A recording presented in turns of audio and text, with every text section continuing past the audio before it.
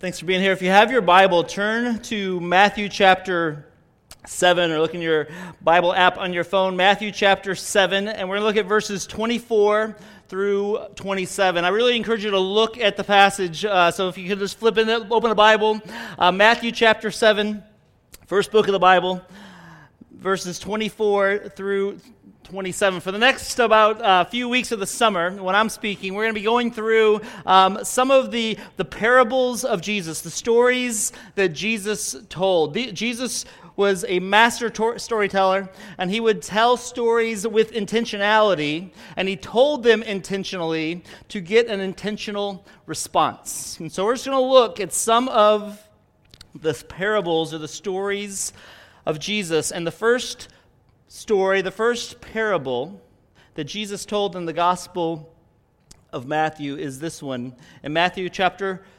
7, verses 24 through 27, and it comes at the end of the Sermon on the Mount, and it says, "Everyone then who hears these words of mine and does them will be like a wise man who built his house on the rock. And the rain fell, and the floods came, and the winds blew and beat on that house, but it did not fall, because it had been founded on the rock. And everyone who hears these words of mine and does not do them will be like a foolish man who built his house on the sand. And the rain fell, and the floods came, and the winds blew and beat against the house, and it fell, and great was the fall of it." Let's pray. Heavenly Father, God, thanks for the truth of your word, and thanks for the challenge of your word. And Holy Spirit, I pray you would awaken us this morning to it, you would teach us from it, and God, you would reveal to us what you want us to see. Lord, I pray that the words of my mouth and the meditations of our hearts will be acceptable to you. In Jesus' name I pray. Amen. You're going to have to destroy your shed, which a letter I got about 2 years ago when we moved to our new subdivision. I got this letter from the association that said, you're going to have to destroy your shed. And I never had a shed before. And it's a very big shed in our backyard, and I liked it. I liked the shed. I had dreamed about having a shed like this someday, and it reminded me also, and I still go in there, it reminds me of the shed that my grandpa had, and so I liked the shed. I loved the shed. I didn't want to have to destroy my shed, and the letter said, you got to get rid of the shed. It's got to be destroyed. Because it is encroaching on your neighbor's property. They didn't build it right. So they said. So I investigated. I got the plot survey out, and I said, no, they did build it right. It's on my property. So I took it down there to them, and I got a letter that said, you're right. It's built right. You don't have to destroy your shed. You get to keep it. In Matthew chapter 7, at the end of the Sermon on the Mount, Jesus is talking. He tells a story of two builders. And he's not talking about buildings. He's not talking about sheds. But he's talking about lives. And he's talking about your life. And he's saying how you build your life matters. Because if you don't build your life on the right location, on the right foundation, it will be destroyed. And it'll be cataclysmic. And so we're supposed to be very careful where you build. And that's the question this morning. Are you very careful with where you build? Are you careful with where you're building your life? Are you sure it's on the right foundation? And this is the story that Jesus is saying at the end of his long Sermon on the Mount, when he told his disciples everything that he wanted them to know. The Sermon on the Mount, which years ago most everybody would know, but nowadays people don't even know much about the Sermon on the Mount. They've heard parts of it, but the Sermon on the Mount goes from Matthew chapter 5 through Matthew chapter 7, and it's this long sermon that Jesus gave, and he was on a mountain, and he was telling all the things that he wanted his disciples to know, everything that he wanted them to know about, if you're going to be with me, if you're going to be in the kingdom of God, if you're going to be a follower of me, then this is what you need to do. And he tells this long story, and he says at the end of this, he gives this parable, he gives this story about building. And the people were mesmerized by it. They were mesmerized by this sermon because it says in verse 28, and when Jesus had finished these sayings, the crowds were astonished at his teachings, for he was teaching them as one who had authority and not as the scribes. And Jesus tells this great sermon, this is what you need to know. And then he wraps it up. Almost the whole last part of chapter 7 is Jesus giving the conclusion. Given the conclusion, and he says this, everyone who hears these words of mine and does them will be like a wise man who has built his house on the rock. You're hearing these words of his now. So this applies to you. The problem is, Jesus said, there's a building crisis. And then we're going to talk about some building conditions, the building code that we have to have, and then some building confidence. Jesus wraps up his Sermon on the Mount with this crisis. I mean, he's up there telling all these things, and then the last thing he says after he tells them is, hey, here's the story, and it ends with catastrophe. The house, there was a great fall to this house, to this building. There's a catastrophic fail. What is Jesus talking about? Is he just talking about, hey, as if you're a disciple of Jesus, there's some rough times in your life and you got to get through that? Or is he talking even farther than that? And he is talking farther than that. He's talking and he's saying, if you don't listen to what Jesus says, and if you don't hear and follow through on what Jesus says, your life is going to have cataclysmic crisis. There's a judgment coming someday. And God will judge the world, and he will make a final judgment. And that's why Jesus says, hey, listen very carefully. Hear what I'm saying. Because there's a crisis that's coming if you don't build your life correctly. The Bible says there is a judgment coming.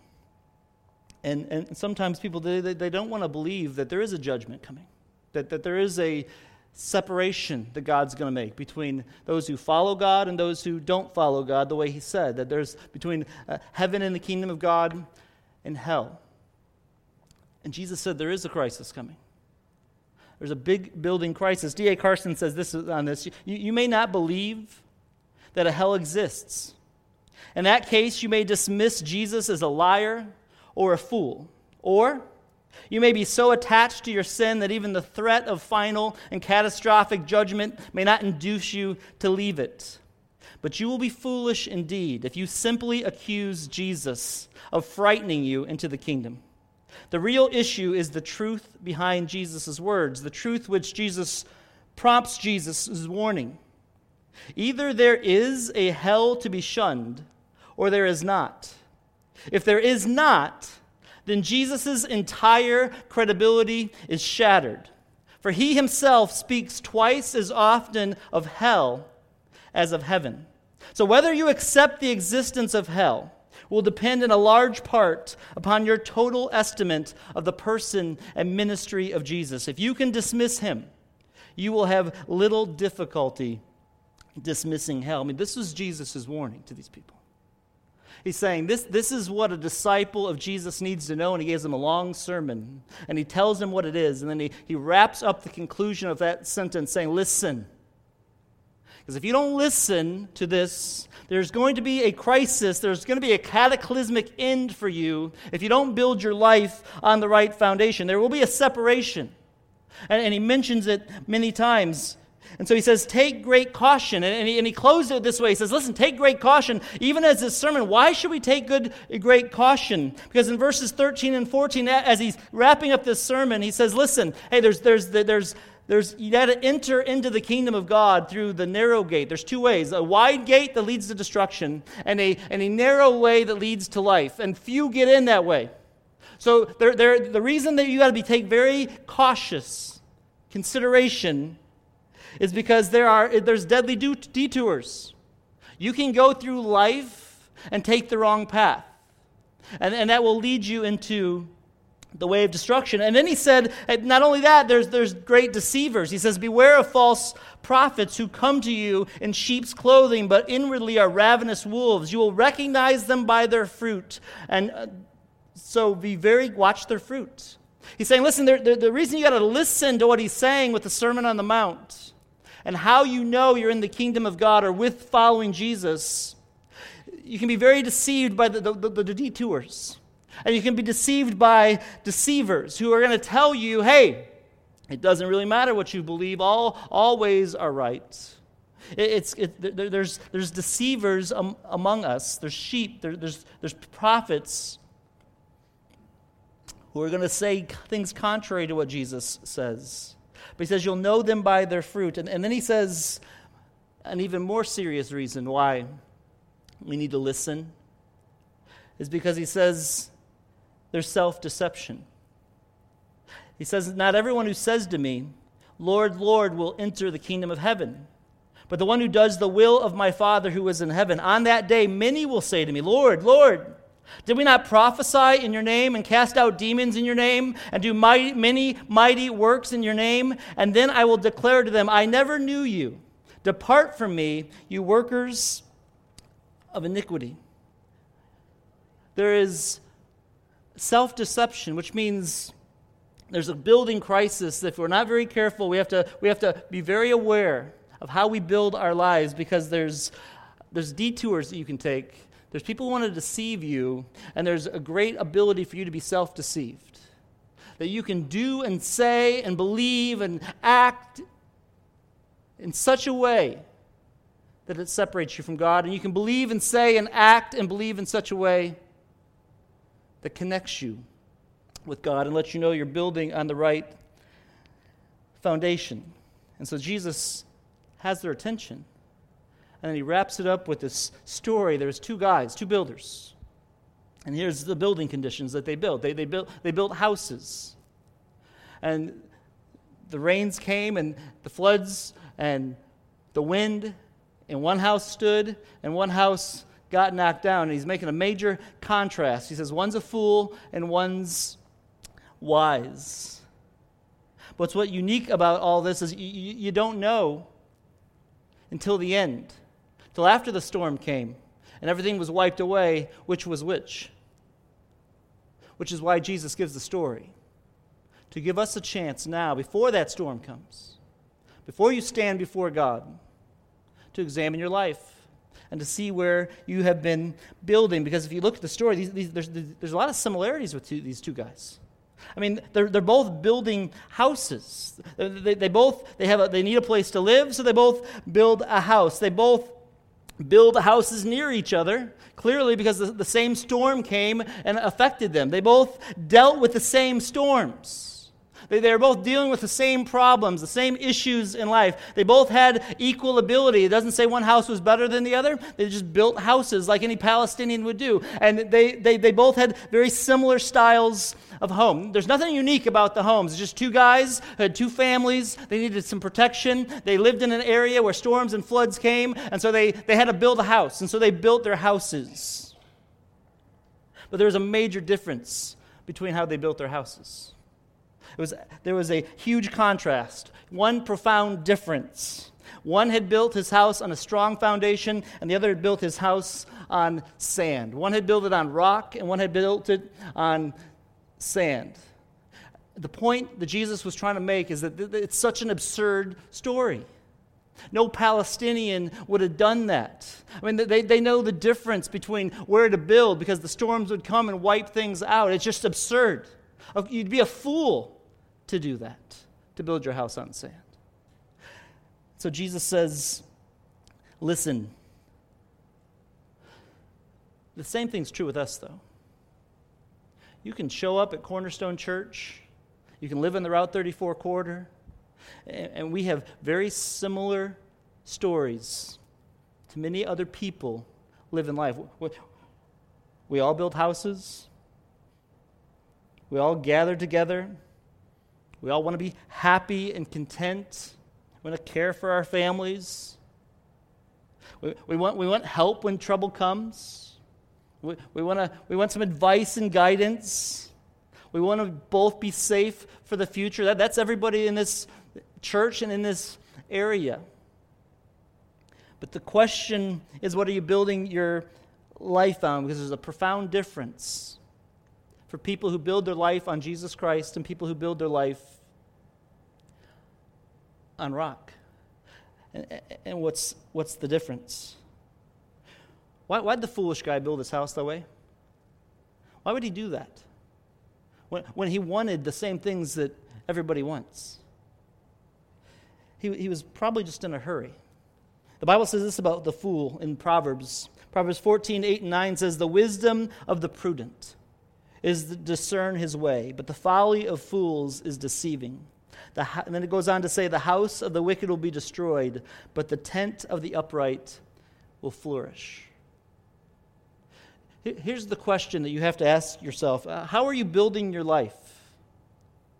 I mean, are you really being prudently considering your life and how it's being built, how it's being formed, what the direction is, what the foundation is? Are you just flying through? You think, well, I just know some stuff. I mean, there's just a lot of things that I've heard and I know, and so I'm just going to be okay. I'm just going to live life. I got to keep going. And you haven't taken much time, or you aren't really taking much time evaluating and checking the conditions of your life. And so the Bible says, Jesus said there's a great fall. This takes place, and he's talking about lives. He's talking about people. He's talking about how you live and how you build and what the direction your life is heading in. And he's very serious about this. And he said, there's going to be a great fall for people who don't listen, because they can be easily deceived. There's so much self-deception. And so Jesus is warning us, and he's warning you. How do you avoid that great fall with your life? How do you avoid that great fall? Can you be sure that you are on the right foundation? Because these two people, the wise and the foolish person, they could be sitting right here with us this morning, and they are, is what Jesus' point is. He's telling this to his disciples, and everybody looks the same. I don't know what you're building your life on. I mean, you show up on Sundays, you bring your Bible, you probably listen to Christian radio every once in a while, you like Jesus, you like God, you want some guidance and some support and some help, but is that ultimately, have you truly ultimately been building your life on Jesus? The Bible says that they can look the same. And you can be self-deceived. Because God's going to stand before people and say, I didn't know you. I don't care how much effort you put in serving at a food pantry. I don't care how much time you spent in teaching this class. I don't care how much you memorized these things. So we are called, Jesus says, to be careful. So what's the code? How do we avoid a great fall? How do we know that we are in the right foundation? If you want to build something, there's always building codes, which annoy people. And often the building codes is what annoys people from listening to what Jesus has called us to. Because the building code that Jesus has given is the Sermon on the Mount. This is what he says, how you enter and know the kingdom of God. And when you don't build correctly, there's violations to the code. Things get destroyed. You can't put it where you want it. And there was a time in our culture where the code for many people that was a violation was, hey, just believe in any foundation. You know, all roads will get you to God. Everything's going to be fine. Just believe whatever you, as long as you believe in something, that's good. So they would say any foundation that you build your life on is okay, and it's not. It's a violation. And nowadays, people would say, hey, you don't even need a foundation anymore. There's no foundation necessary for your life, because how do I know at 46 what I'm going to need when I'm 72? So, what I need at 46 might not be what I need at 72. So everything's just fluid. So you just go with the flow, whatever your body desires, whatever you're feeling at that moment. There isn't necessarily a needed foundation. You just be you. You follow your heart. And Jesus says, following your heart is a very dangerous way to live. There is a foundation. But Jesus says the building code has to be more than just professing that you have a foundation. It's more than just, that's his point. He says, everyone who hears these words of mine, you can just hear Jesus' words. And you can profess to know God. And you can profess to believe in God. But Jesus says, it's not just hearing. It's not just professing. Everyone who hears these words of mine and does them will be like a wise man. So it's not just professing that you know Jesus. You don't become a follower of Jesus. You don't become a Christian just because your parents brought you to church. You don't stumble into Christianity. You don't become a follower of Jesus just because you prayed a prayer when you were 8 years old, and then you just kind of lived your life. And when someone says, "How do you know God?" Well, I prayed a prayer. I was at Vacation Bible School. The carpet was blue. The teacher had a lot of makeup on. She smelled wonderful. And I remember that so much. It was such a special moment to me. But there's been nothing different in your life. There's no changes. You do the routine things, but the things that the Sermon on the Mount says aren't true of you. I mean, do you feel a deeper sense of spiritual bankruptcy now? That's what the Beatitudes teaches. Do you hunger and thirst for righteousness? Do you show mercy? Do you promote Christ? Are you more compassionate now than you were before? Are you more kind than you were before? Have you radically dealt with sin? So much so that you say, there are things that I say no to, and there's things that have been changed in my life. Do you have a greater love? How do you treat your enemies? That's all the things that the Sermon on the Mount says, and Jesus says this is what a disciple of Jesus is and knows and believes and follows. So if you want to follow me, hear me, and then do what I say. Do what I just got done saying. Everyone who hears these words of mine and does them is the one who is wise. It's hearing and it's doing. In Hebrew, the word hearing means obedience. It's obedience to what God's commands. We become followers of Christ through Christ. But the way you validate your faith, if you say, I'm a follower of Jesus, Jesus said it's obedience. It's obedience. Obedience is how you validate your faith in Christ. Listen, it's not facts. Just because you know all the verses that talk about how to become a Christian doesn't mean you have believed them. Just because you have great feelings about Christian people and spiritual experiences doesn't mean you are one. Just because you even have faith, it's not faith. The Bible says, for by grace are you saved through faith. Jesus said the way you know you're a Christian is you come to Christ alone by faith. And that faith turns into obedience. There's growth, there's change, there's fruit in your life. It's not our obedience, it's not what we do that gets us to God. It's coming to Christ alone that gets us to God. But when you come to Christ alone in faith, you will obey. That's what faith does. It will explode in your life.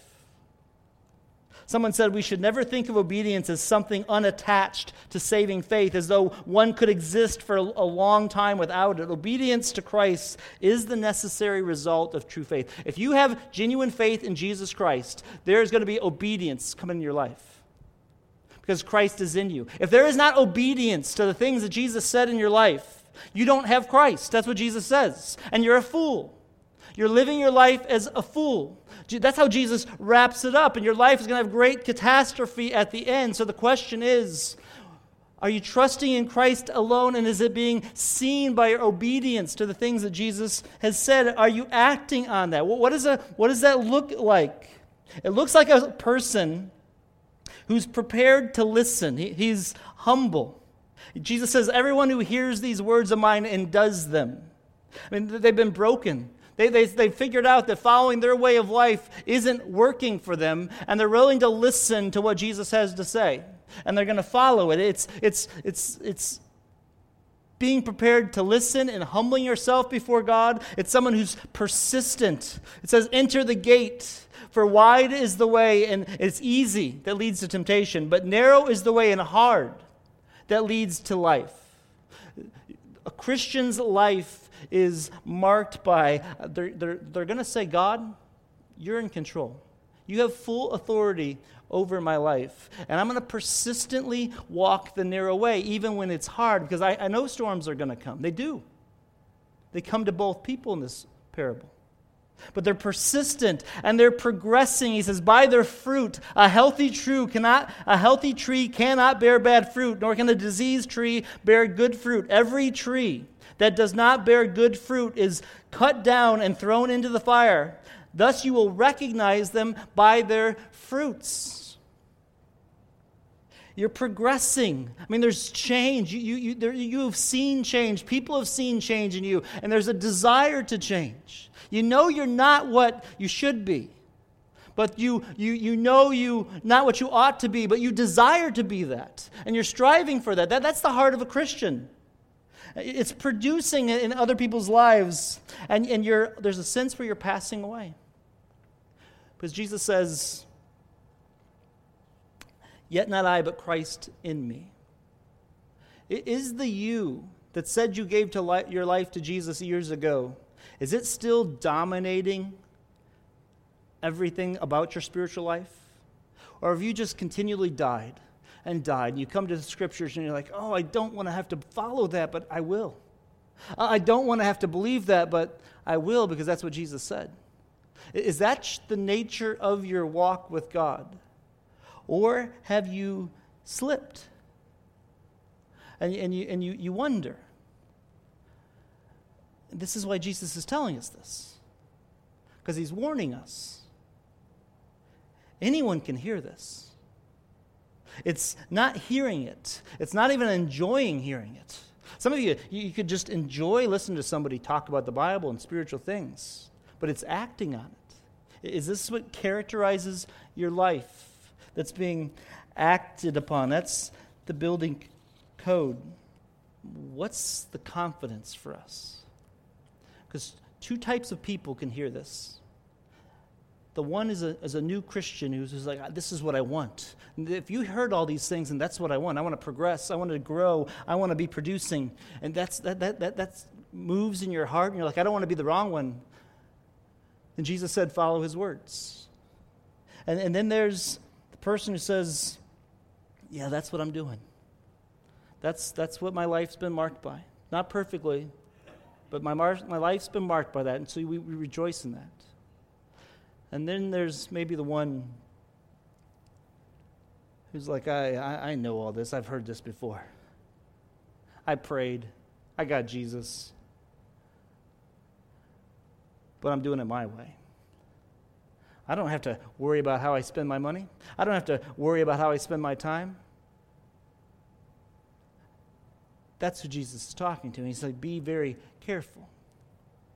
Listen, are you acting on what I say? And here's the confidence. And when Jesus had finished these sayings, the crowds were astonished at his teaching. Jesus said, if you want to be what God wants you to be, then be with me. Follow me. Everything that God calls us to be is found in Jesus Christ. And it's in him that we are delivered. In the Sermon on the Mount, the Bible says that Jesus knows, he says, don't be anxious. Don't be anxious for your life, because he cares for the birds. He knows all about the little sparrows, he said. So why are you being anxious for your life? Don't worry about the future. Trust in me. Yesterday, I was sitting on my porch going over the sermon, and all of a sudden, this little bird, if you can see it, a little black dot, a little sparrow flew into the fence line. So I quickly took a picture of it, and I said, this is what Jesus did for us. If God cares about, this is the confidence that we can have when Jesus says the Sermon on the Mount, says, if you want to know me, follow me, act upon me. This is the God who delivers us. I mean, God knows about the birds. He knows about the storms in your life. He knows about the troubles you've been through. He knows about the hard times. And he cares about that little sparrow. And if he cares about that little sparrow that flew into my fence, he cares about your life. And he knows everything about your life. Which means, one, you're not going to be able to hide from God. You're not going to be able to say, hey, God's got so many other people to worry about. How I live my life doesn't matter. What I do with my little small corner in the Midwest doesn't matter.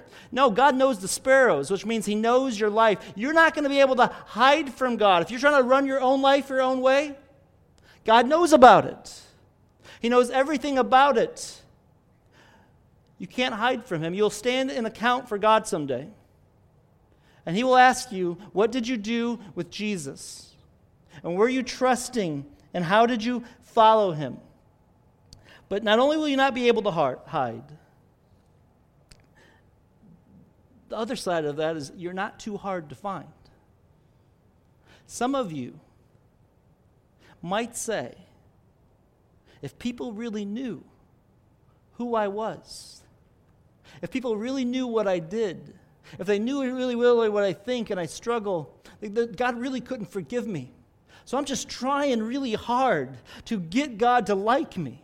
I'm trying really hard to get God to see what I'm doing. That God, I'm worthy. And God says, I care about sparrows.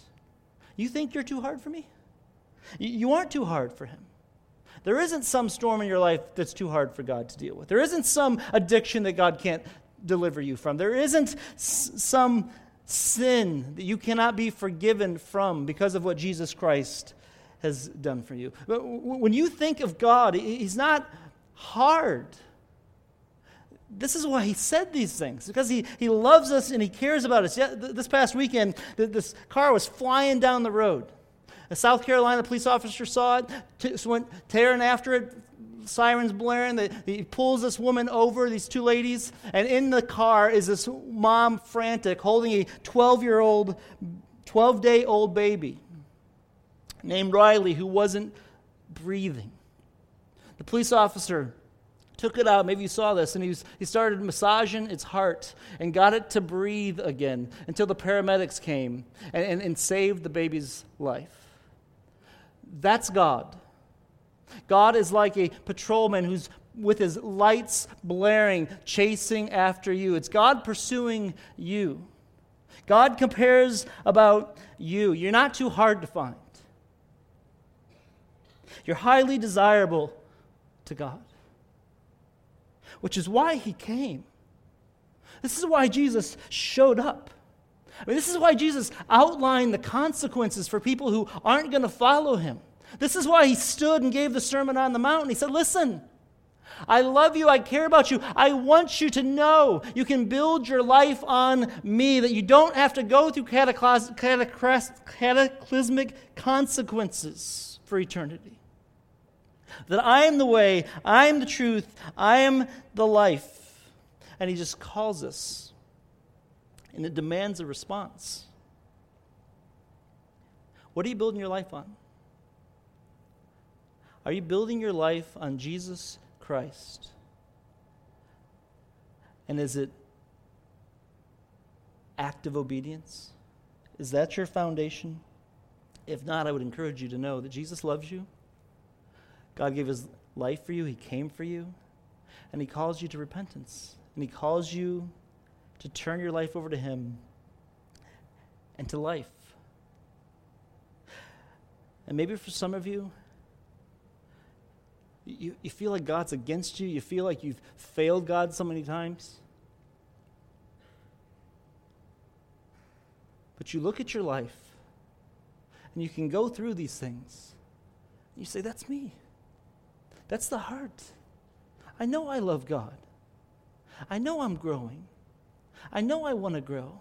That's the desire of your heart, and you're moving that direction, and storms are coming, and wave upon wave, and you think God's abandoned you. It's not true. And the response to you is just to rest in that, to stay on the house of solid ground and to rest, but there's a response that's needed from us all. What are you building your house on? Are you wise or foolish?